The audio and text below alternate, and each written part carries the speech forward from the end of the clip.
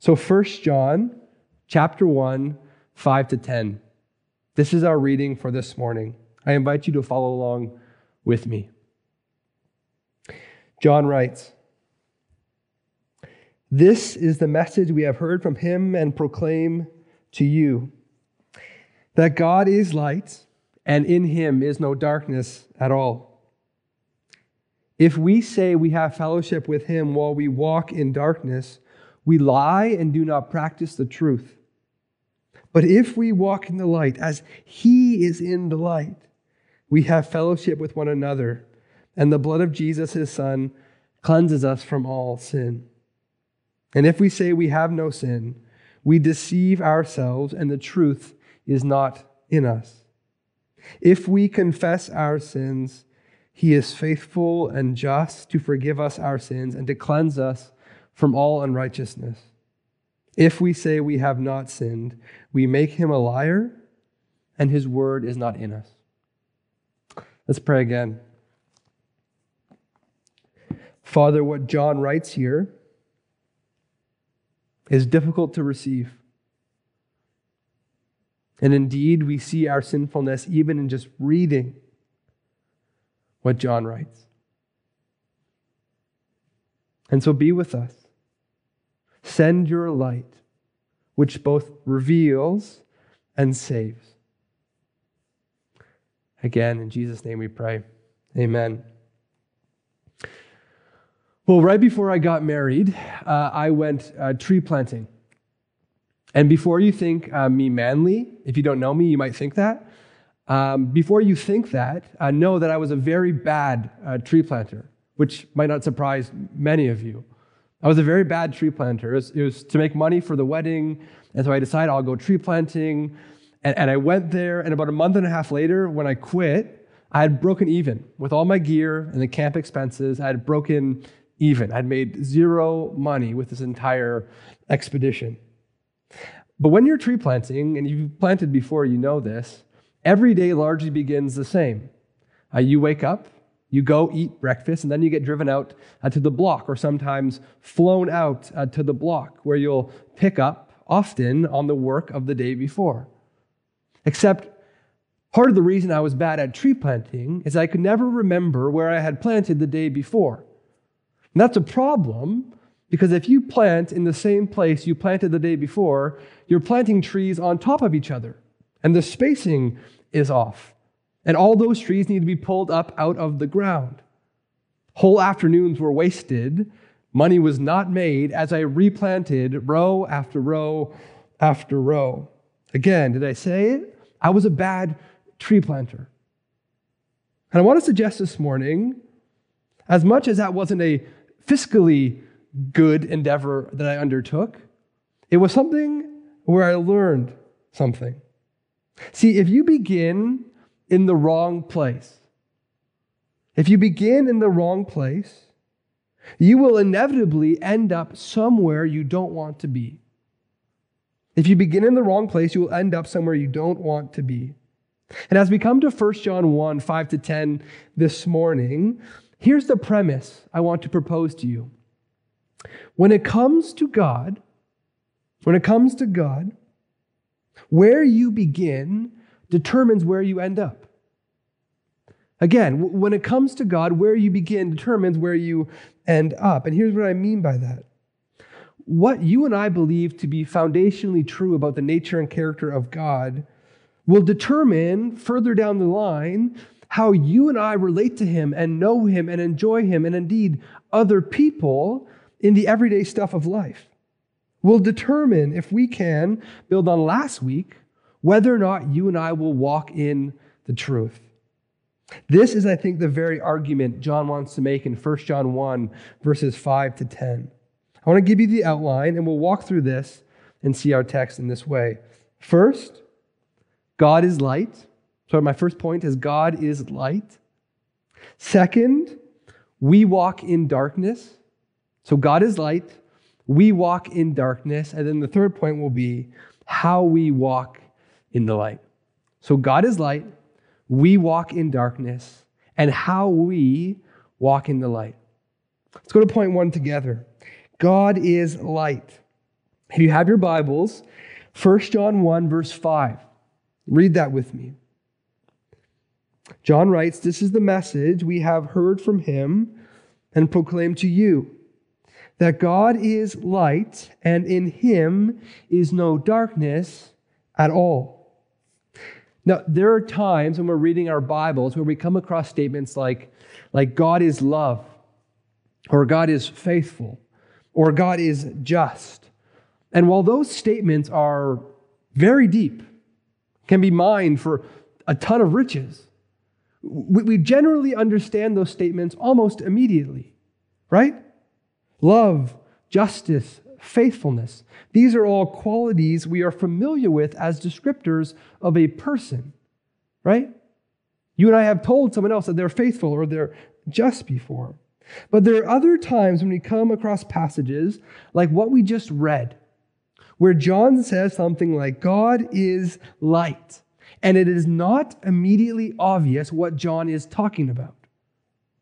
And it's important we understand what John means when he says God is light and in him is no darkness at all, because this is the message, he says, that he received from Jesus, and that he now, pastorally and by the Spirit, has discerned that this congregation needs to hear.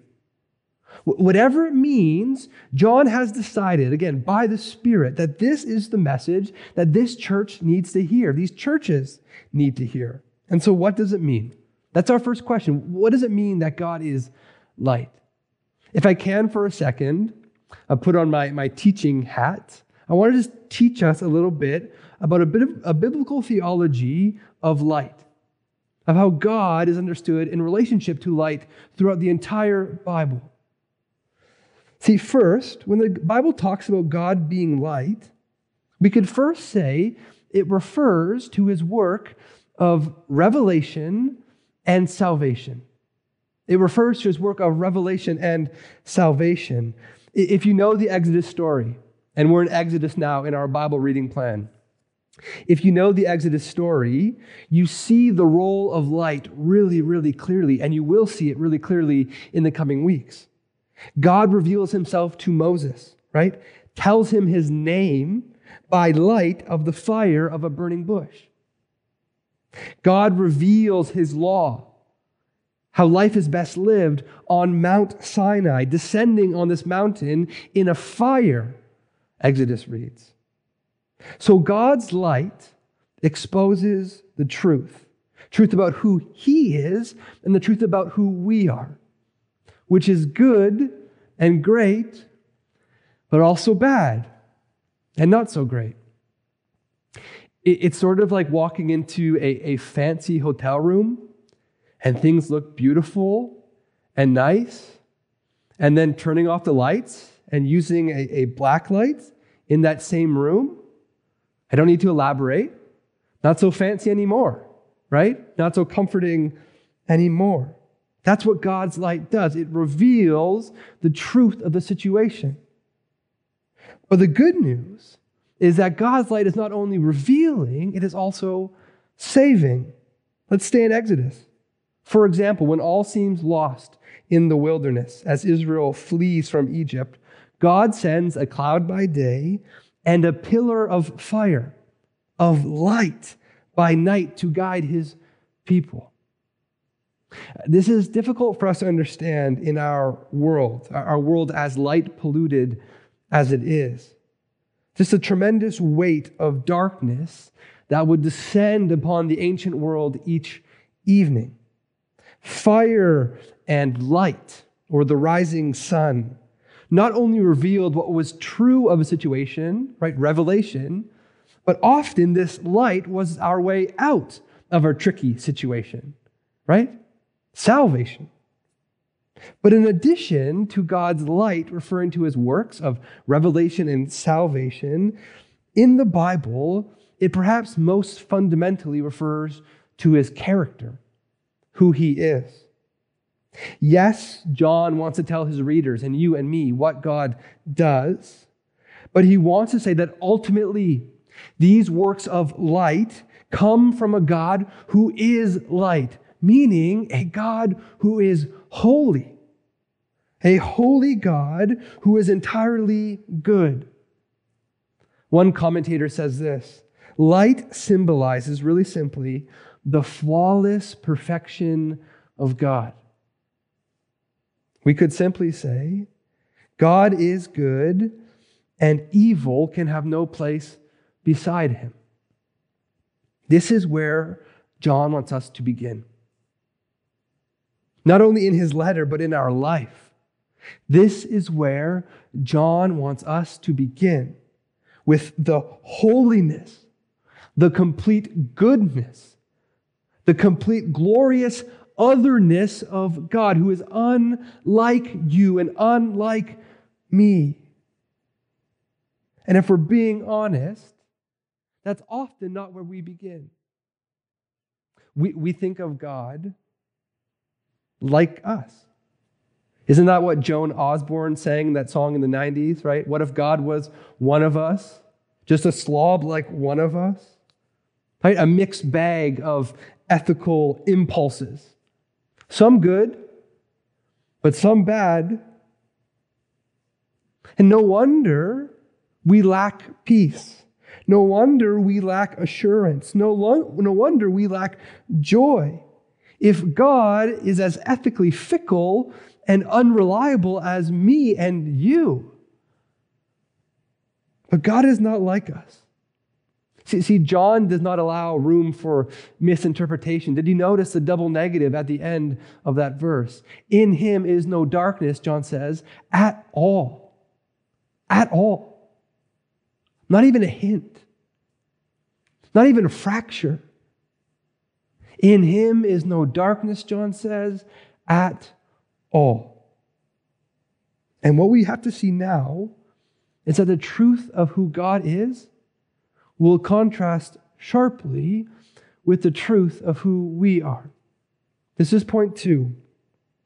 So God is light, and now point 2, we walk in the darkness. I don't know if you noticed this, but 3 times in our text, John began a verse by saying, if we say, if we say, if we say. And the idea here is that John is refuting, coming against actual sayings that were being taught by false teachers in and amongst those to whom he wrote. When he says, if we say, they know what he's referring to. He's referring to these false teachers and their teaching. And so look at verses 6 and 8 and 10 with me. I want us to see these teachings for what they are. Look at verse 6 in 1 John chapter 1. If we say we have fellowship with him while we walk in darkness, we lie and do not practice the truth. Look at verse 8. If we say we have no sin, we deceive ourselves and the truth is not in us. And again, look at verse 10. If we say we have not sinned, we make him a liar and his word is not in us. Now, before we get into these false teachings, perhaps first we need to see that John makes a connection between walking in darkness and sin. Walking in darkness and sin. For John, to walk in the light is to walk in the truth of who God is. To walk in the truth of who we should be, indeed who we are created to be. And to walk in God's good world, in God's good way. That is walking in the light in a nutshell. But sin then, or as John calls it, walking in the darkness, is then to utterly reject God. To utterly reject his self-revelation, and then to utterly reject his salvation. To disagree with him in the most profound way about the situation. What's going on in this world? What is true about this world? That's how John sees sin here. And with that in mind, look at verse 6 again. The first teaching John wants to refute, come up against, sounds like this. If we say we have fellowship with him while we walk in darkness, we lie and do not practice the truth. Here's the idea that John is refuting. Ready? You and I can be in fellowship with God simply by virtue of saying we are, of declaring we are. And here's why this is not true. God is light. And as we've seen, God's light is an all-encompassing, all-exposing light. A light penetrating not only our speech life, but our doing life, our entire way of being. Everything, both what we say and what we do.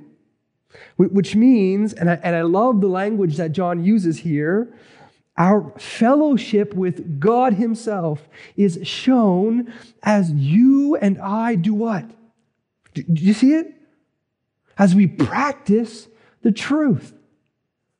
We practice the truth. I love that phrase. And culturally speaking, I want us to notice something here that is so important.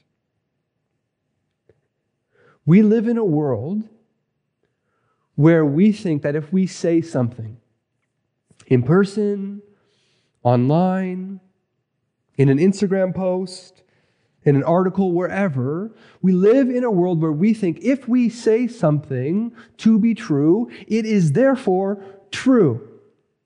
Right? If I say it, that's my truth. And we think this way because truth has been boiled down for us to a set of propositions. Propositions that you and I can play with, not grounded in anything or anyone. They're just propositions to be played with. But that is not how John thinks of truth. This is so important, Christian, for how you think in this world. John thinks of truth as, yes, being a correct set of beliefs. That's true, but it's more than that. These truths are something you and I are to walk in and practice and embody. And we are to do all this as we are rooted and grounded in the immovable, capital T, truth. Do you see that? Do you see why where we begin matters? So yes, truth is proclaimed. We speak true things. But now we see that truth, it also must be practiced. That is to walk in the light. See, we say, I can say and do two different things. But John says, your practice proves your proclamation. Let me say that again. John says, and he'll come back to this time and time again, your practice proves the legitimacy of your proclamation. And the practice of those to whom he writes has exposed them, as John so gently puts it, as liars. You don't have fellowship with God. That's the first false teaching. Let's keep on going. If the first false teaching says, I can live and say whatever I want, the second false teaching only solidifies this thinking even further, this mode of thinking even further. Look at 1 John chapter 1, verse 8 with me. And there John writes,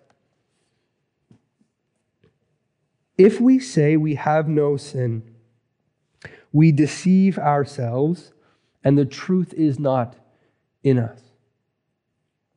Here's the false teaching.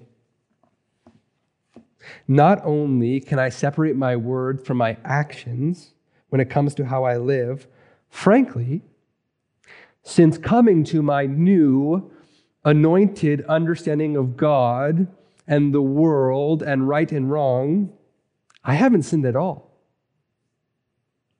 Those to whom John writes sincerely believed that they had sinned at all. At all. And before we write them off as people who were obviously completely unaware of who they are, right? I want you to hear what they're saying, because there is something here for us today. See, as we'll discover later in 1 John, these false teachers will claim to have a specific anointing, a specific anointing. At John's time, there were a mix of religions, sort of a whole smorgasbord of religions that have been generally called Gnostic by historians and sociologists.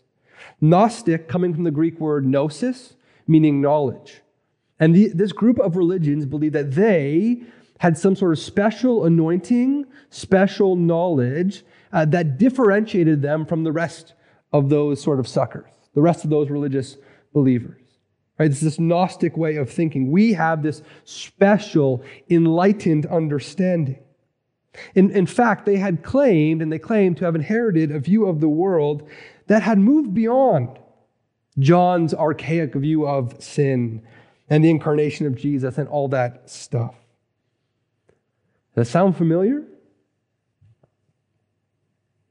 There are several anointings being claimed today that seek to move us beyond sin, beyond the incarnation, beyond Jesus.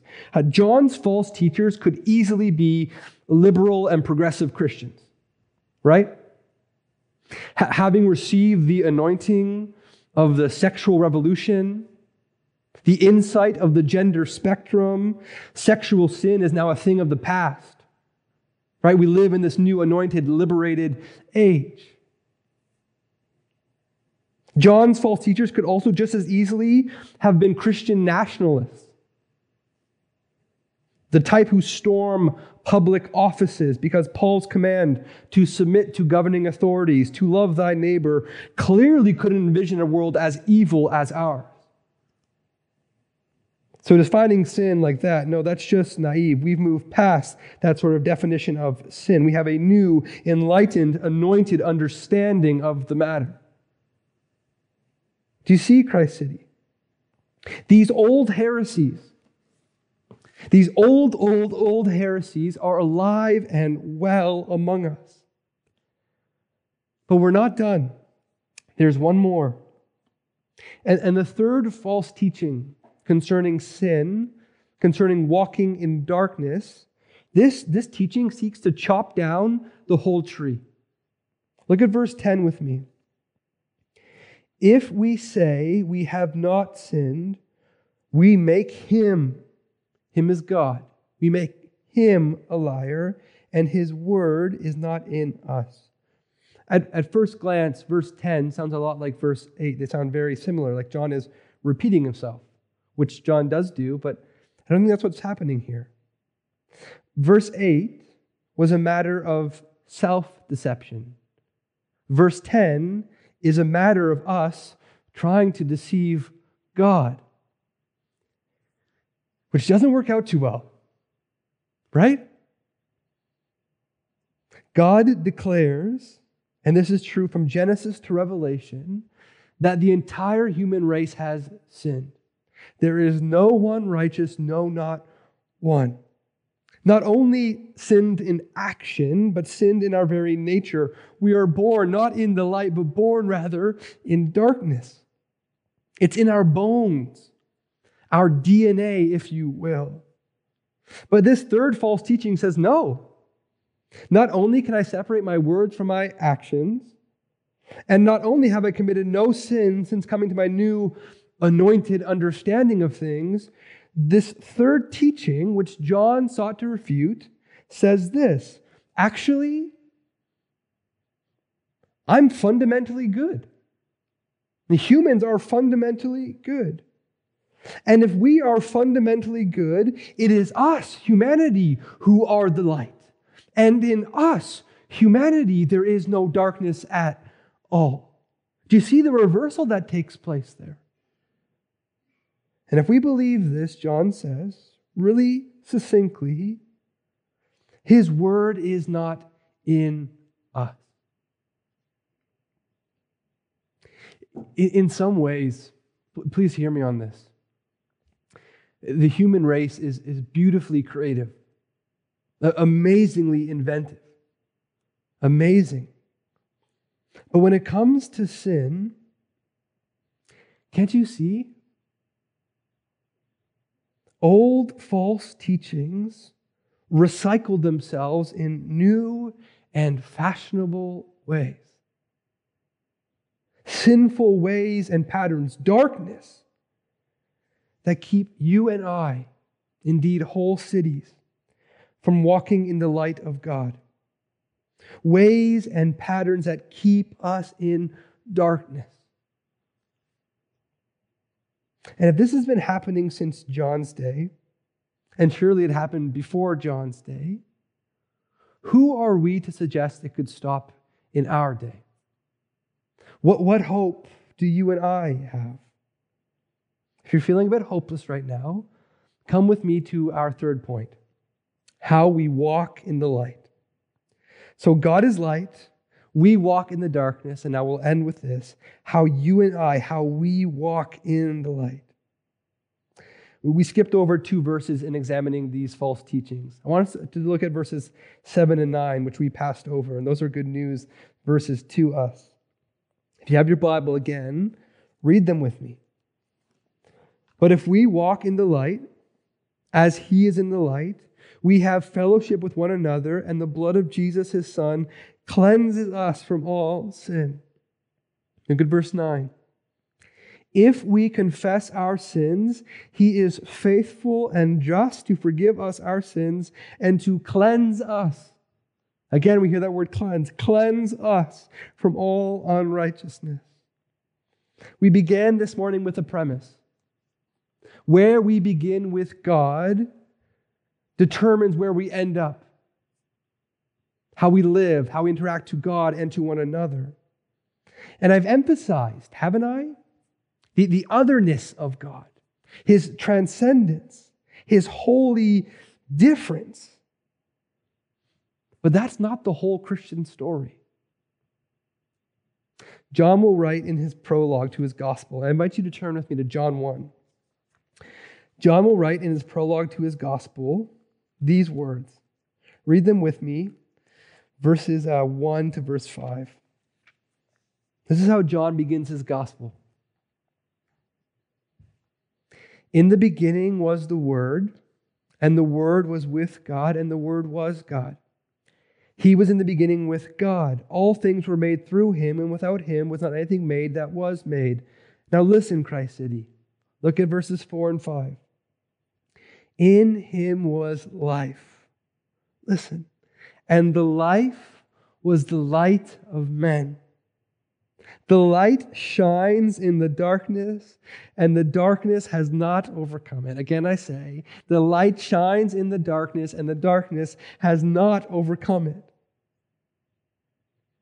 Unable to generate light on our own, without the gnosis, the knowledge, without the understanding or the insight, wandering in darkness, enter Jesus. Enter Christ. Jesus, who through his violent death on the cross and his glorious resurrection, the darkness has not overcome it, cleanses us, John says, forgives us of all our sin. This isn't just a one-time thing, but in 1 John, the sense is this is an ongoing reality. So as we walk with Jesus, as we walk in the light, and stumble and fall and sin, he continues to forgive us as we go to him. It's an ongoing reality. That's what John's talking about here. And if you've heard this before, good. We say it every single Sunday. And we will say it every single Sunday. This is the gospel message. This is where every single person who knows Jesus on this call hangs their hat. This is life and death for them and for me. Though God is entirely unlike us, in Jesus, he becomes entirely like us, yet without sin. Though God is far away, in Christ, the holy God comes near. Though the light was only faintly glimpsed through bushes and fires and pillars, Jesus comes near as man to be the light of men. And we see clearly.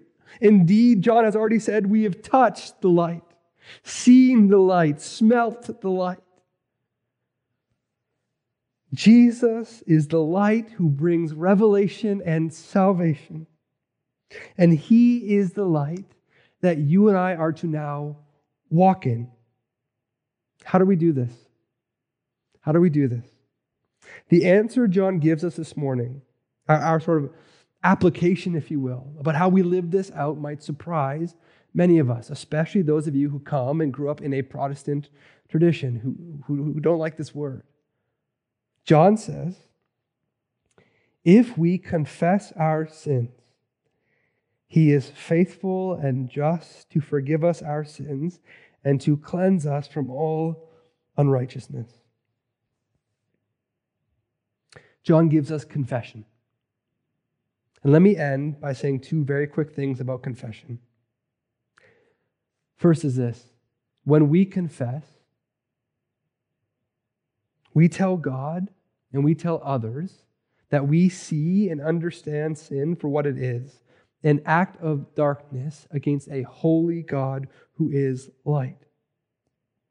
And some of you on this call right now have never, ever had the joy of confessing your sin, not only to God, but to a brother or sister in Christ. Let me encourage you.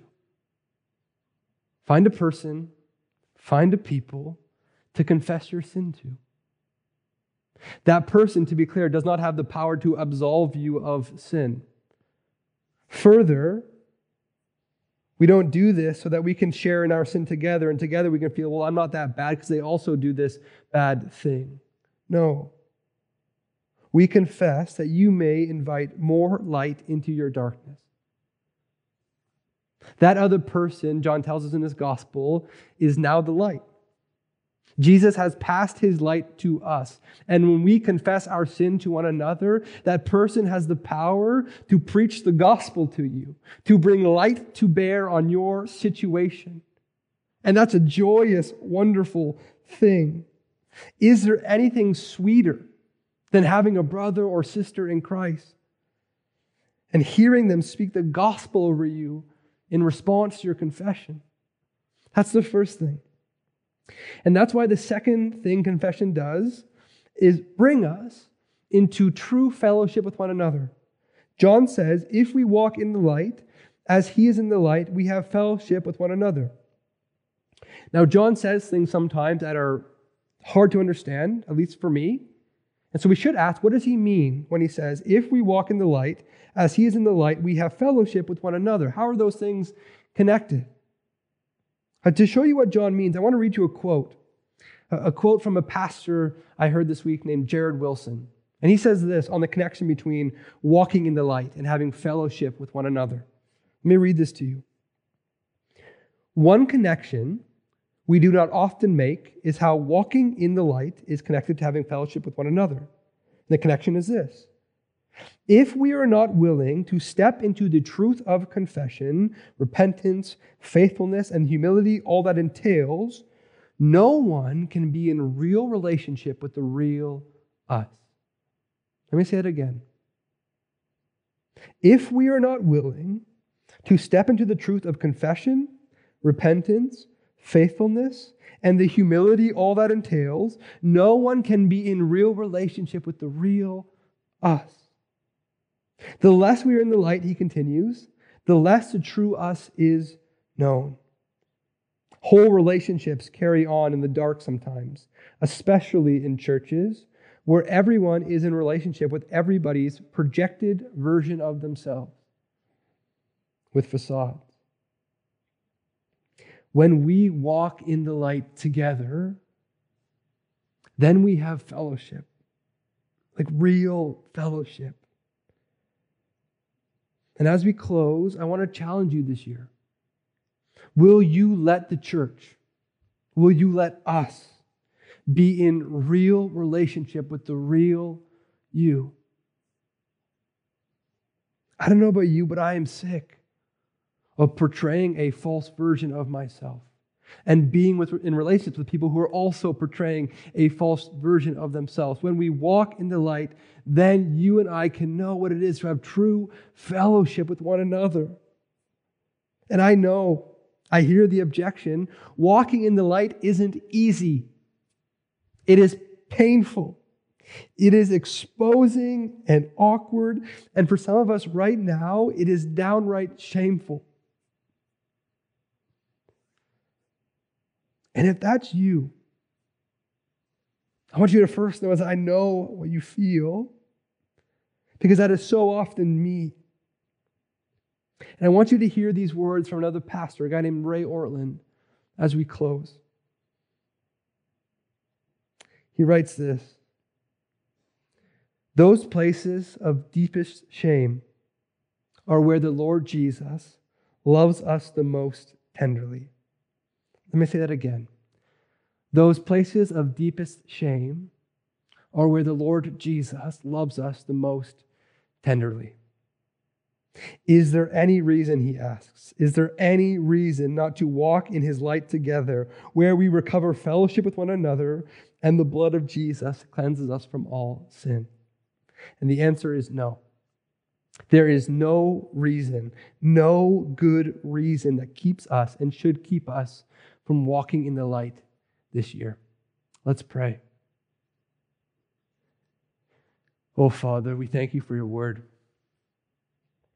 And I confess this morning, we could spend ages here. And yet you have sovereignly, by your plan, appointed this word in this time to accomplish your purpose. I'm thankful that your word goes out and does not come back empty, that it always accomplishes your will. And so, Lord, would your word now, having been heard by your people, accomplish your will in your people and in me and all of us as we seek to walk in the light. We pray these things in the name of your Son, Jesus. Amen.